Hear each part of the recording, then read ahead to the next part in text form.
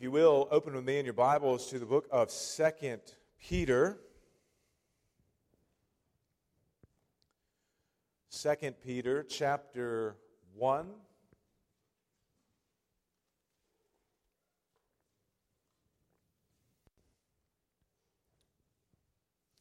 We are beginning a new book this morning. 2 Peter, we went through 1 Peter, of course, before we went through Zephaniah. I figured, why not? We'll cover 2 Peter as well. When we get back into the New Testament, there is much about this book that, of course, like any book, will be, I think, very helpful for us. But a lot of things to work through, a lot of sweet truths to meditate upon, to be shaped by, to be challenged by. Many truths that call us to be on guard against error. So we'll see some of these things as we move through the book of 2 Peter. But this morning, I just want to look at the greeting. There is much in this greeting that we can glean, learn from, and so I just want to look at the first two verses, this opening greeting that Peter writes here. So we will begin together by reading the Word of God, and then we'll open with a word of prayer. So Peter writes here under the inspiration of the Holy Spirit, and we read, Simeon Peter, a servant and apostle of Jesus Christ, to those who have obtained a faith of equal standing with ours by the righteousness of our God and Savior, Jesus Christ. May grace and peace be multiplied to you in the knowledge of God and of Jesus our Lord. Let's go again to the Lord in prayer.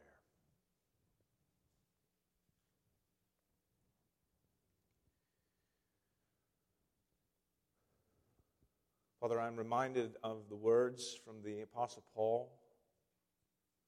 What do you have that you have not received? Every good and perfect gift comes from above, and we have received all manners of spiritual blessings through Christ. Spiritual blessings from heaven have been poured out upon us, not as a result of anything that we have done, but as a result of your mercy and grace. And your mercy and grace is as a bottomless ocean that we can never reach the end of. And so, Lord, I pray for our time this morning as we look at your word, the revelation that you have given to your people through your apostles, and as we see especially these great truths about saving faith, about how you in your mercy have given to us the very thing we need to be justified before you, that is faith. And Lord, I pray that as we meditate upon your word, that it would humble us, remove any pride that resides within our hearts, that we would be a people who are filled with gratitude, a people who rely upon you in desperate prayer for all things, and the people who are secure not because of our deeds, but because of your grace. And so speak to us this morning, Lord, we pray. In Jesus' name, amen. Well, this morning as we begin making our way through this short letter of 2 Peter, I want to begin by just giving a brief overview of the things that we can expect to see in this letter and some of its context before we focus the majority of our time this morning on the opening greeting. I think it's important, just as a matter of context, to remember that this letter is written towards the end of Peter's life, and he knows that that's the case. He knows that he is about to die. He says as much in chapter 1, verse 14, when he states there, "I know that the putting off of my body will be soon, as our Lord Jesus Christ made clear to me."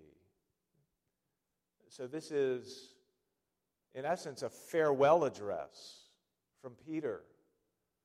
As Peter comes to the end of his life, what he says here is what he believes to be most important. What is it that he drives home?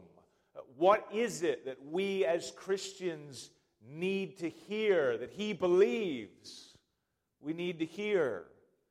Knowing that he will have no more opportunities to speak to these Christians, what does he want to leave as a message that continues echoing in their minds even after he's gone? And what we find is that Peter is not so much interested in giving some new piece of insight or some new bit of wisdom. No, what he wants to do is to remind them. Remind them of the things that they already know and should know. On 3 occasions we read of this very intention that he has to remind. 2 Peter chapter 1, verse 12, he says, "Therefore I intend always to remind you of these qualities, though you know them and are established in the truth that you have." Then the very next verse, verse 13, "I think it right, as long as I am in this body, to stir you up by way of reminder."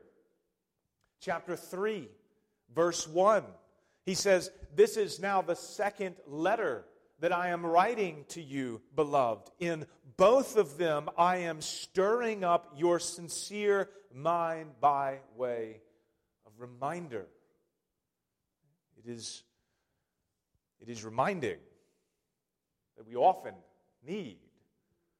The gospel, Christianity, and the Christian life is not and has never been about reinventing the wheel and coming up with new ways to live and new ways to preach the gospel and new takes and spins on the faith.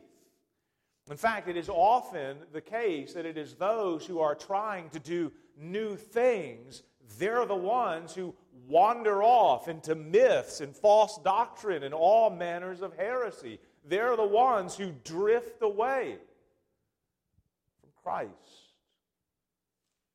Peter wants Christians to be rooted and grounded in the faith that was once for all delivered to the saints, as even Jude says. And so throughout this letter, we will be reminded of the fundamentals of the Christian life. And that includes things like the grace of God, which Peter begins his letter in verse 2 saying he wants it to multiply and increase. And then he concludes the letter in chapter 3, verse 18, with an exhortation to grow in the grace and knowledge of our Lord and Savior, Jesus Christ. Sometimes there are commentators who are a little bit too intellectual for their own good, who miss the things that are staring right in front of their faces. And there have been many who have argued that the book of 2 Peter is really a book that teaches no gospel at all. It's a works-based driven book. There is no grace in the book. And yet what do you find in the beginning and the end? It's Peter speaking of the grace of God and calling the people of God to grow and increase in that grace. We are reminded as well in this book that we are to grow and excel in sanctification. We don't just believe in Jesus, claim our ticket to heaven, and then check out. A true Christian grows in holiness as he pursues that holiness throughout the entirety of his life. We are reminded to be watchful, to be on guard against false teachers. We are reminded of the judgment that is to come, and we are reminded of the hope of the new heavens and the new earth that is promised to come. And so these are just a small sampling of some of the things that we will see and look at in more detail as we make our way through this letter. But I want to begin this morning by looking specifically at some of the fundamentals of the gospel that we see just in this opening greeting. Peter, of course, as we know, as we've seen from 1 Peter, Peter doesn't let his greetings go to waste. He packs these greetings full of good, rich, sound theology, encouraging truths, reminders about what God has done for His people. And so I want to look at these truths together. Once Peter here introduces himself in verse 1 as a servant and an apostle of Jesus Christ, he then addresses his letter, which is another circular letter, much like 1 Peter was. It's another circular letter. He doesn't name all of the exact locations that it's going, but it's another circular letter, more than likely addressed to those same people, as he refers to it as the second letter that he has written to them. But he addresses this letter, you'll see, to those who have obtained a faith. And this faith here, this word for faith, is not faith in the sense of a certain set of doctrines. It's not faith in the sense of just a received religion. Right? Sometimes we can speak of the Christian faith as if it's just this religion with a certain set of doctrines, a certain set of beliefs. We can use the language of faith in that very manner. But that's not how Peter is using the word faith here. By faith, he is referring to that act of the will, the mind, the heart, whereby we see ourselves as sinners, and we see Christ as the Savior of sinners, and we grasp hold of Him by faith.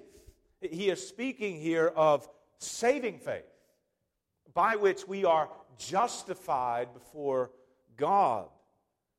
And in this greeting, he describes all Christians as those who have this kind of faith, this saving faith. But he also says several things about this saving faith that I think are worth hearing freshly. These are truths that are worth being reminded of as we think about the nature of saving faith. I have 4 points about faith that I want to bring out for you this morning. And one of the things that Peter says here about this saving faith is that it is obtained. Saving faith is obtained. You can see that he says this in verse 1. Again, he says, to those who have obtained a faith. Now, it's an interesting word there, and sometimes it's translated in different ways. The CSB and others say to those who have received a faith. Or the NET says to those who have been granted a faith. But the word most often has to do with choosing someone for something, and sometimes even by the casting of lots. And so, for example, in Luke chapter 1, verse 9, John the Baptist's father, Zechariah, is serving as a priest before God. And we're told that according to the custom of the priesthood, he was chosen by lot to enter the temple of the Lord. and burn incense. The priests cast lots to determine who it is who will burn the incense, and Zechariah was chosen. That's the same word that we have here in this opening greeting, to be chosen by lot. Or consider another one, John chapter 19, verse 24, when Jesus was crucified on the cross, and the Roman soldiers wanted to divide up his garments among themselves. They did what? They cast lots to determine who would receive what piece of the garment. And the same word is used there for casting lots. Or one more example is in Acts chapter 1, verse 17, where Peter is speaking of Judas's betrayal of Jesus, and he describes Judas as one who was numbered among us and allotted his share in this ministry. Here the actual casting of lots is not described, but the fact that Judas had been chosen or appointed to be one of the 12 disciples, that's what the emphasis is. The point is that the sense of the word communicates the idea of being chosen, or something is allotted or given by God's sovereign hand. It is God, of course, who always determines the outcome of the casting of lots. Proverbs 16, verse 33 says that the lot is cast in the lap, but its very decision is from the Lord. And here, in 2 Peter chapter 1, the idea is the same. Peter is saying of Christians that something has been allotted to them. Something has been granted to them. They have obtained something by the sovereign hand of God, and what they have obtained is faith. Now, God could have, of course, determined to allot for us something different. He could have determined to allot for us judgment as a consequence for our sin. And of course, we've seen that that's what he did for many of the people of Judah. We even saw that this morning in Sunday school when in Jeremiah 13, Jeremiah is speaking about the depraved nature of man, and specifically the people of Judah, and he uses that imagery of an Ethiopian being unable to change his skin color and the leopard being unable to change his spots. And then he goes on, and God says to the people of Judah, I will scatter you like chaff driven by the wind from the desert. This is your lot. The portion I have measured out to you, declares the Lord, because you have forgotten me and trusted in lies. But that's what he can do. That's what he has the freedom to do in response to sin, is to apportion judgment upon sinners.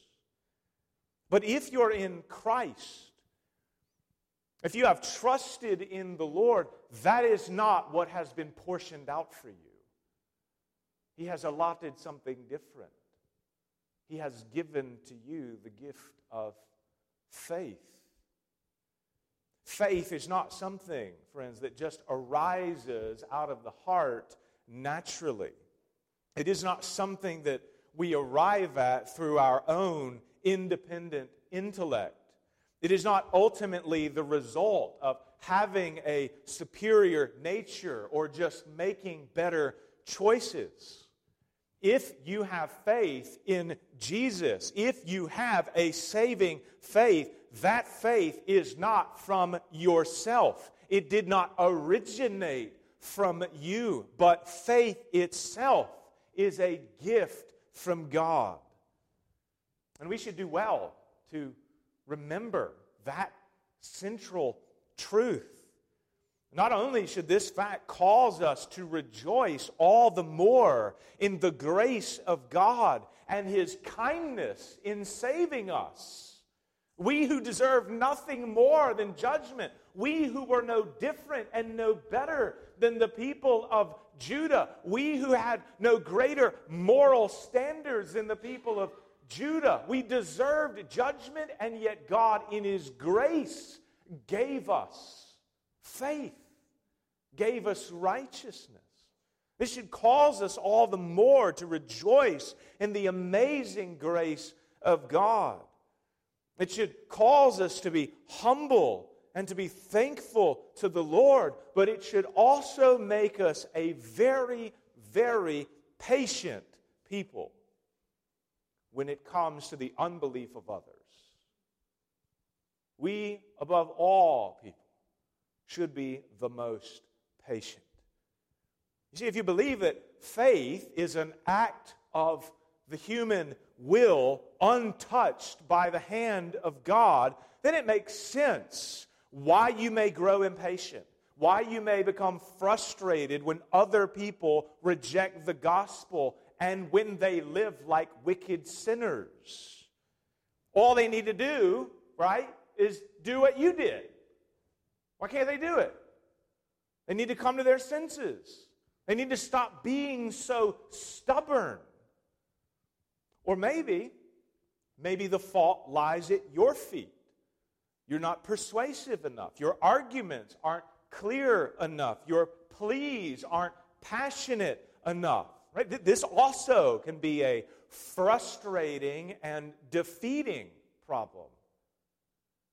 But if you believe that faith is a gift from God, given through means of faithfully proclaiming the gospel and sowing seeds, then rather than growing frustrated when the message is rejected, you know what your response should be?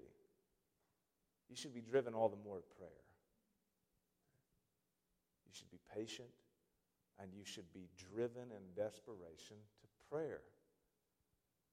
We who believe in the sovereignty of God and salvation should be, above all, the most prayerful people there is.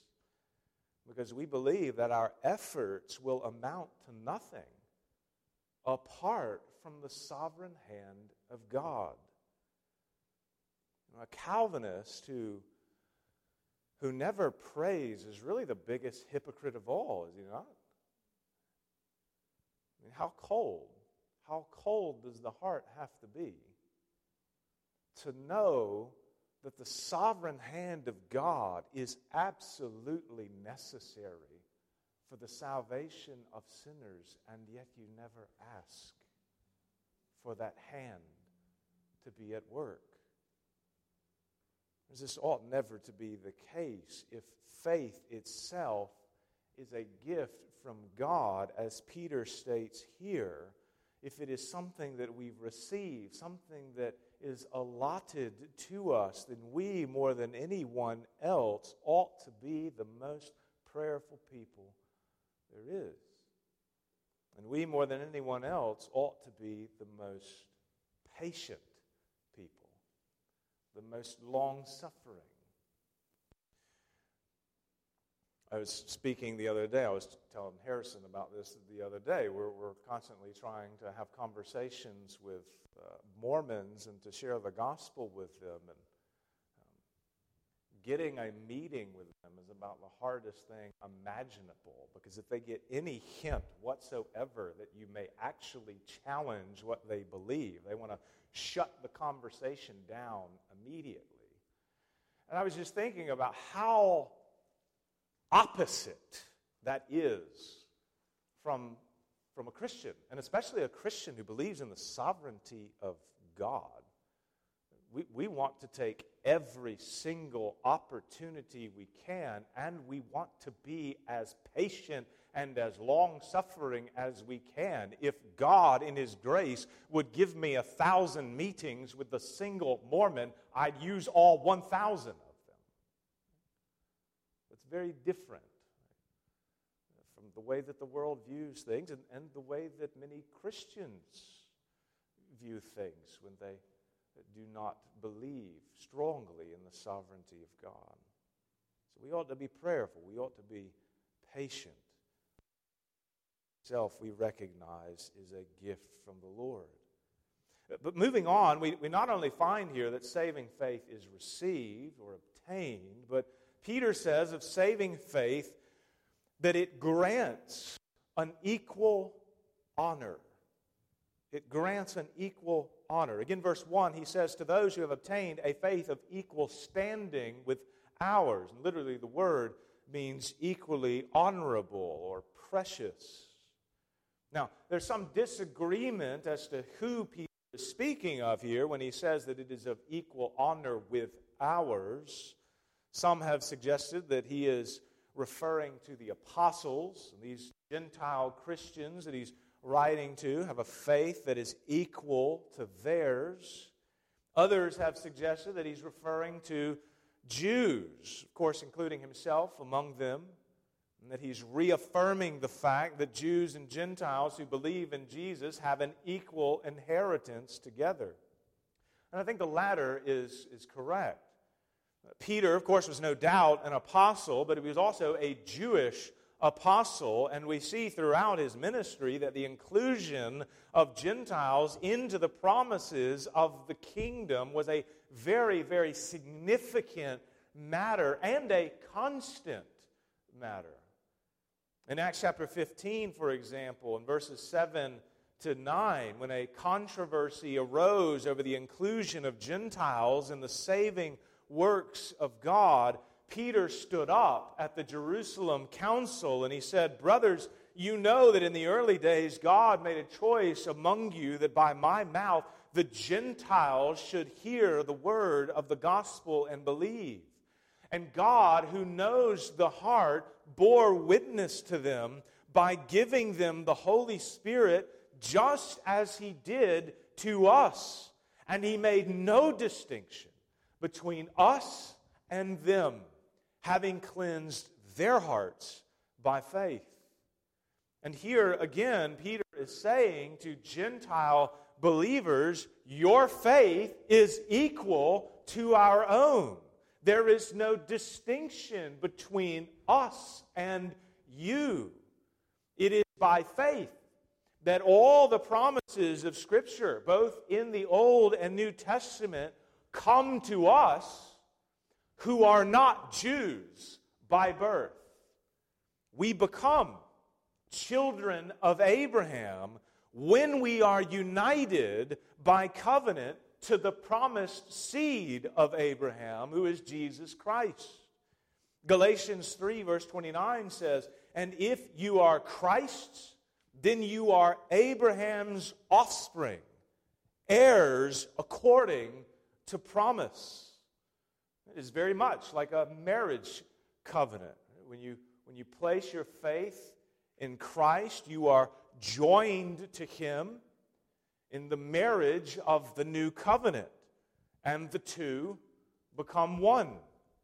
And as a result, what belongs to the husband, what belongs to Jesus, now also belongs to His bride, the church, which is made up of both Jew and Gentile.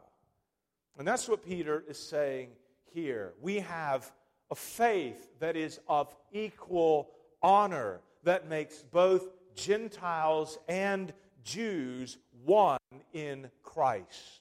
The dividing walls have been broken down, and now the two have become one. And so when we are reading through our Bibles, when we are reading through the Old Testament, and we see all of these glorious promises that are to come, we're included in those. At one time, we could look at those and we could say, there's no hope for us. This is made with the children of Israel. But of course, the prophets, they dropped hints along the way, speaking of a day when the nations would join themselves to Israel. And once we get to the new covenant, we see how all of these things begin to unfold. We join ourselves to Israel's king, that now receive the promises that were given to the people of God then.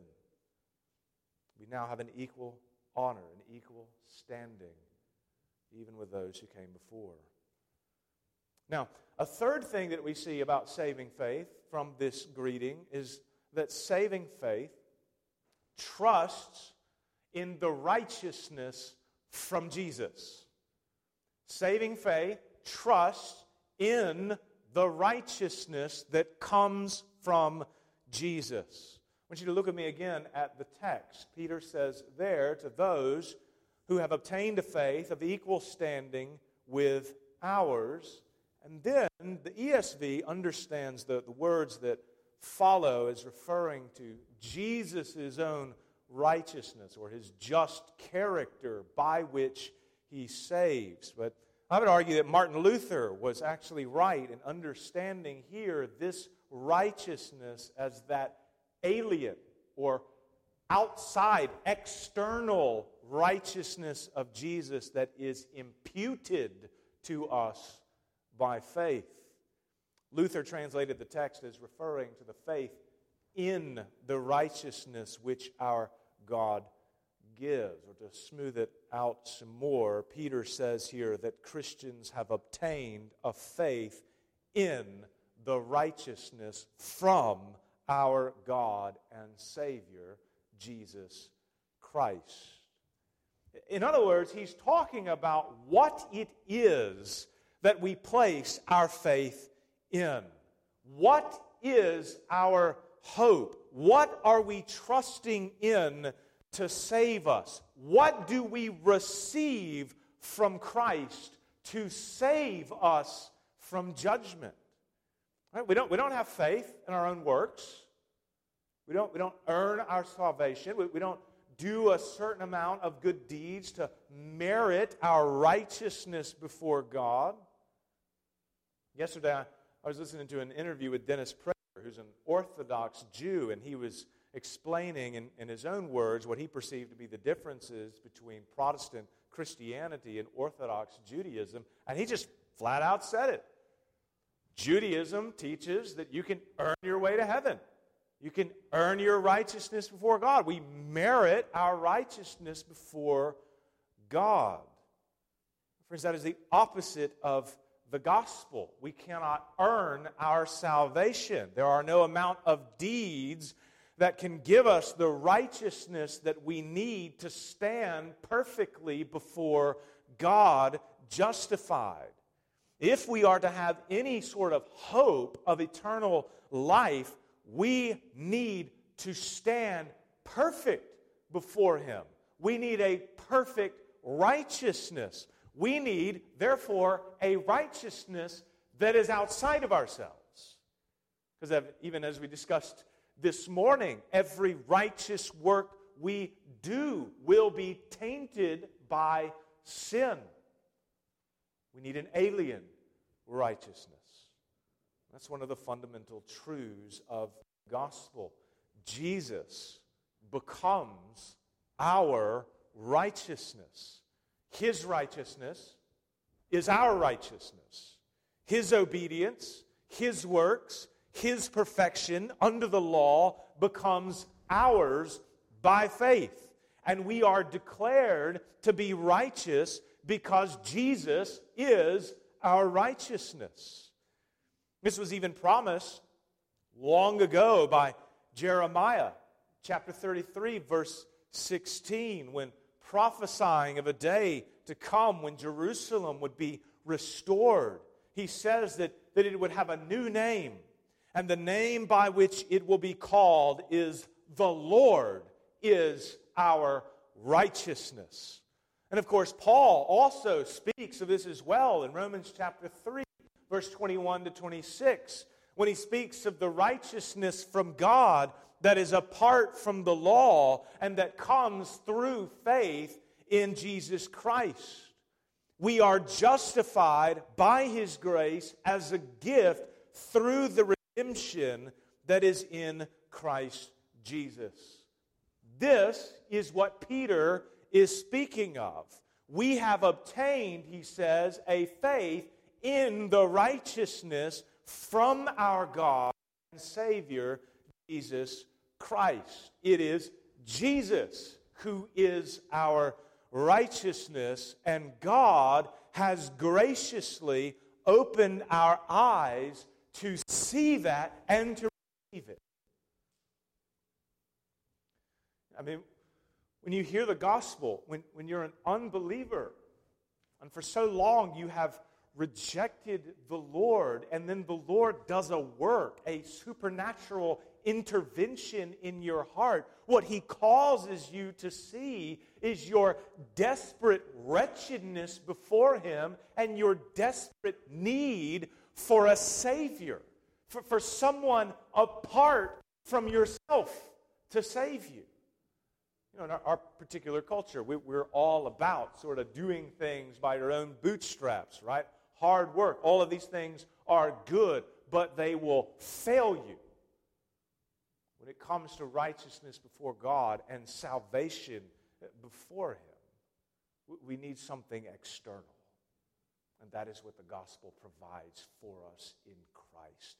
He grants to us that holiness, that sanctification, that glorification, that righteousness that we could never achieve on our own.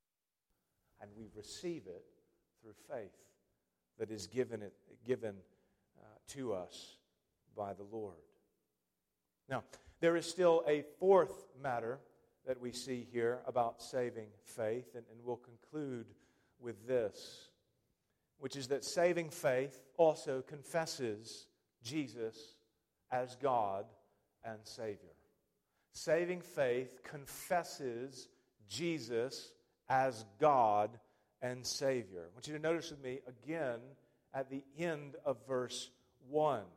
Peter gives two titles to Jesus. Not one, but two. Jesus is called here God and Savior.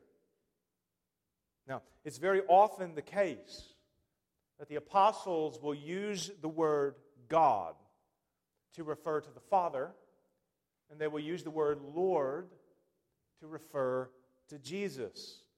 And in fact, Peter does that in the very next verse, where he says, "May grace and peace be multiplied to you in the knowledge of God," that is, God the Father, "and of Jesus our Lord."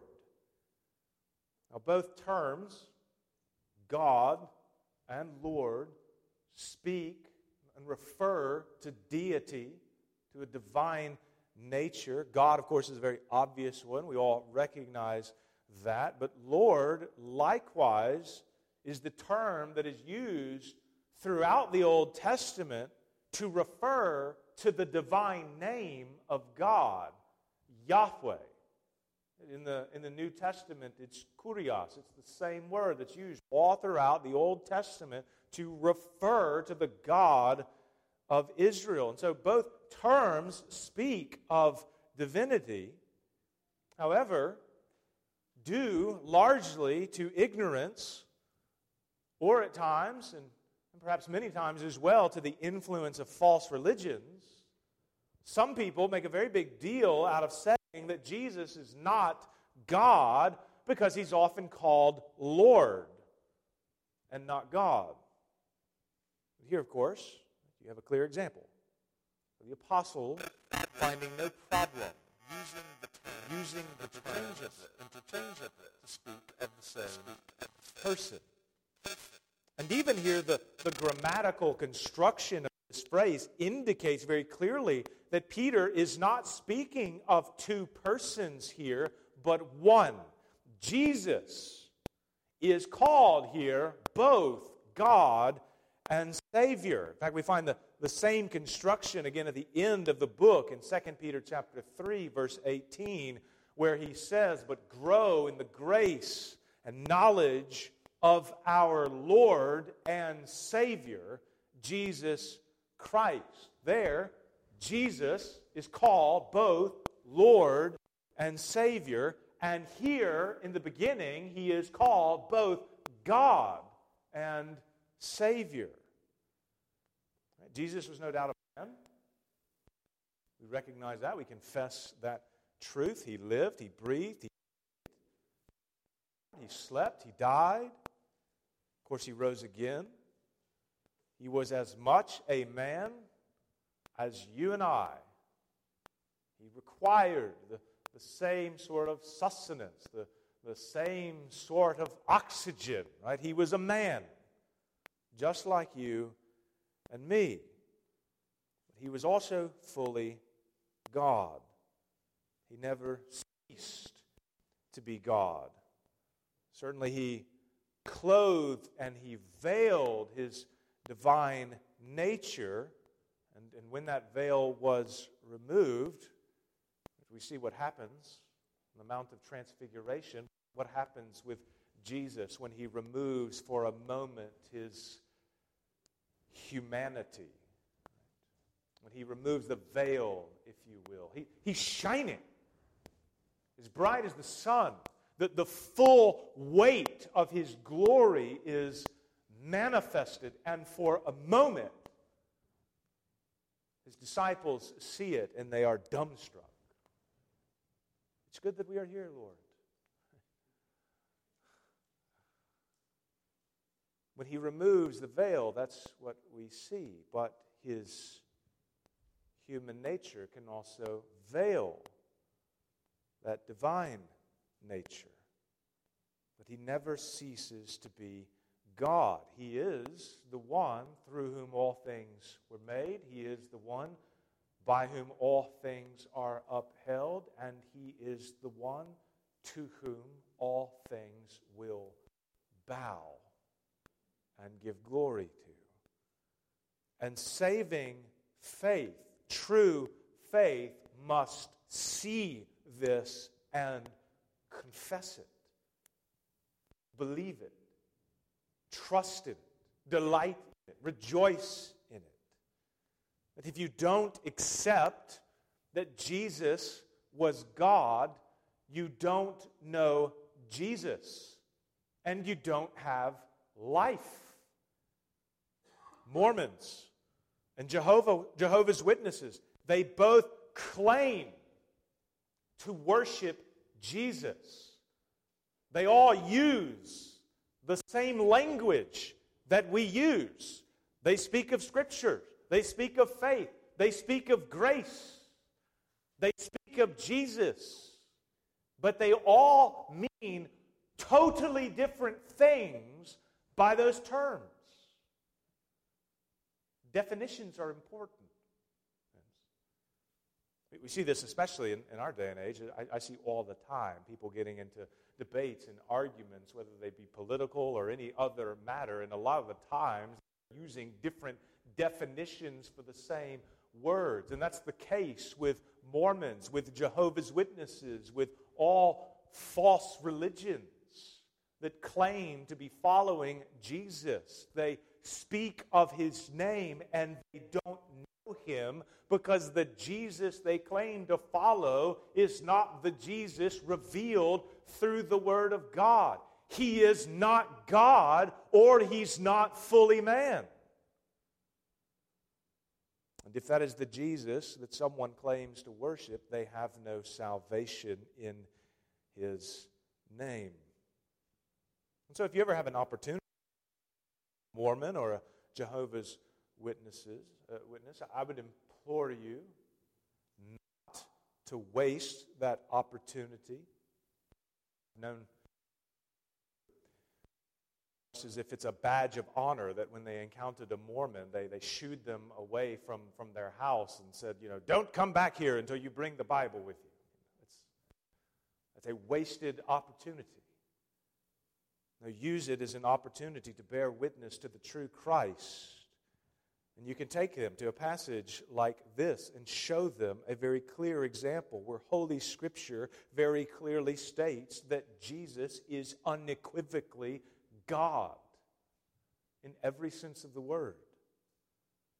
And so we see that saving faith must be able to say with Peter that Jesus is both God and Savior.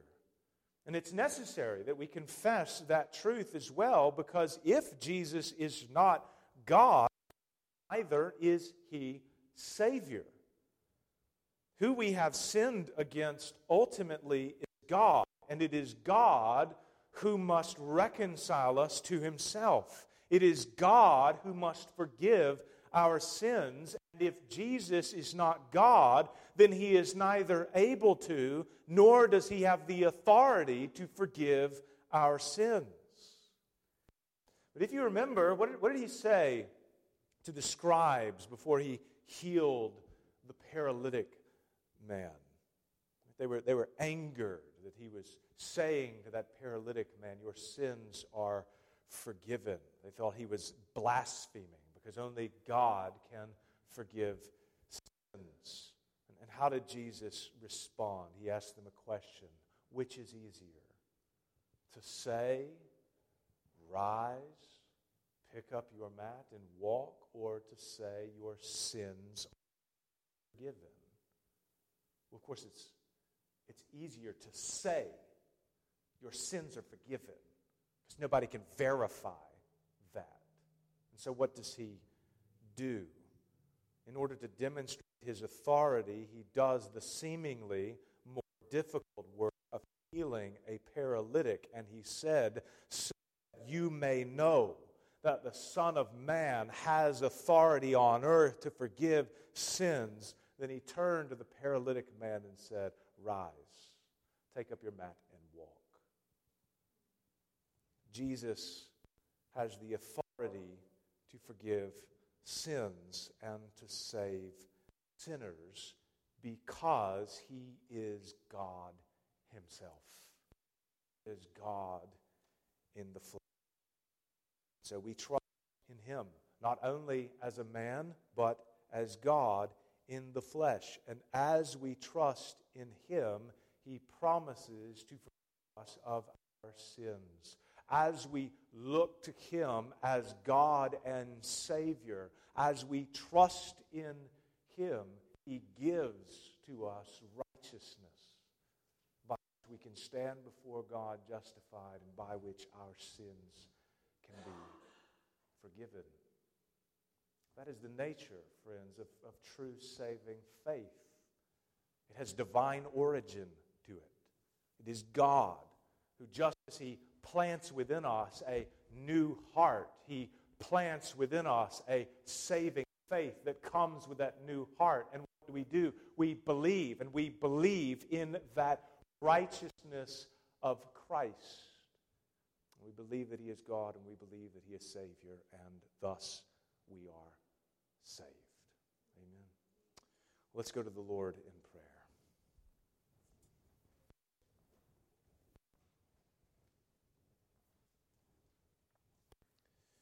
Well, Father, we are indeed grateful that in your grace and mercy, you looked upon us in our sin, in our state of rebellion, and you did not give us a portion of judgment.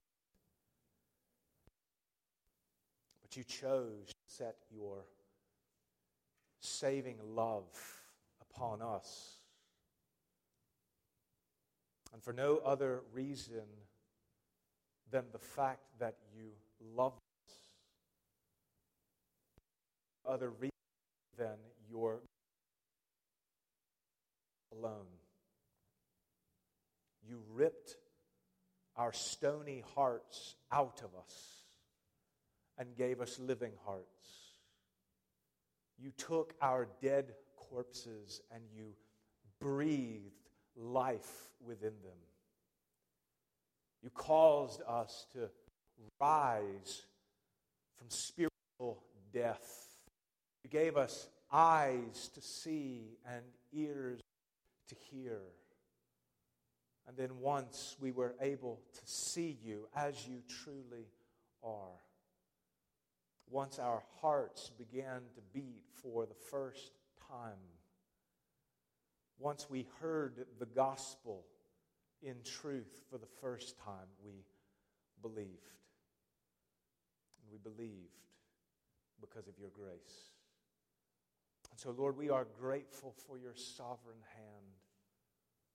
And we do pray and we cry out to you that you would cause your saving hand not only to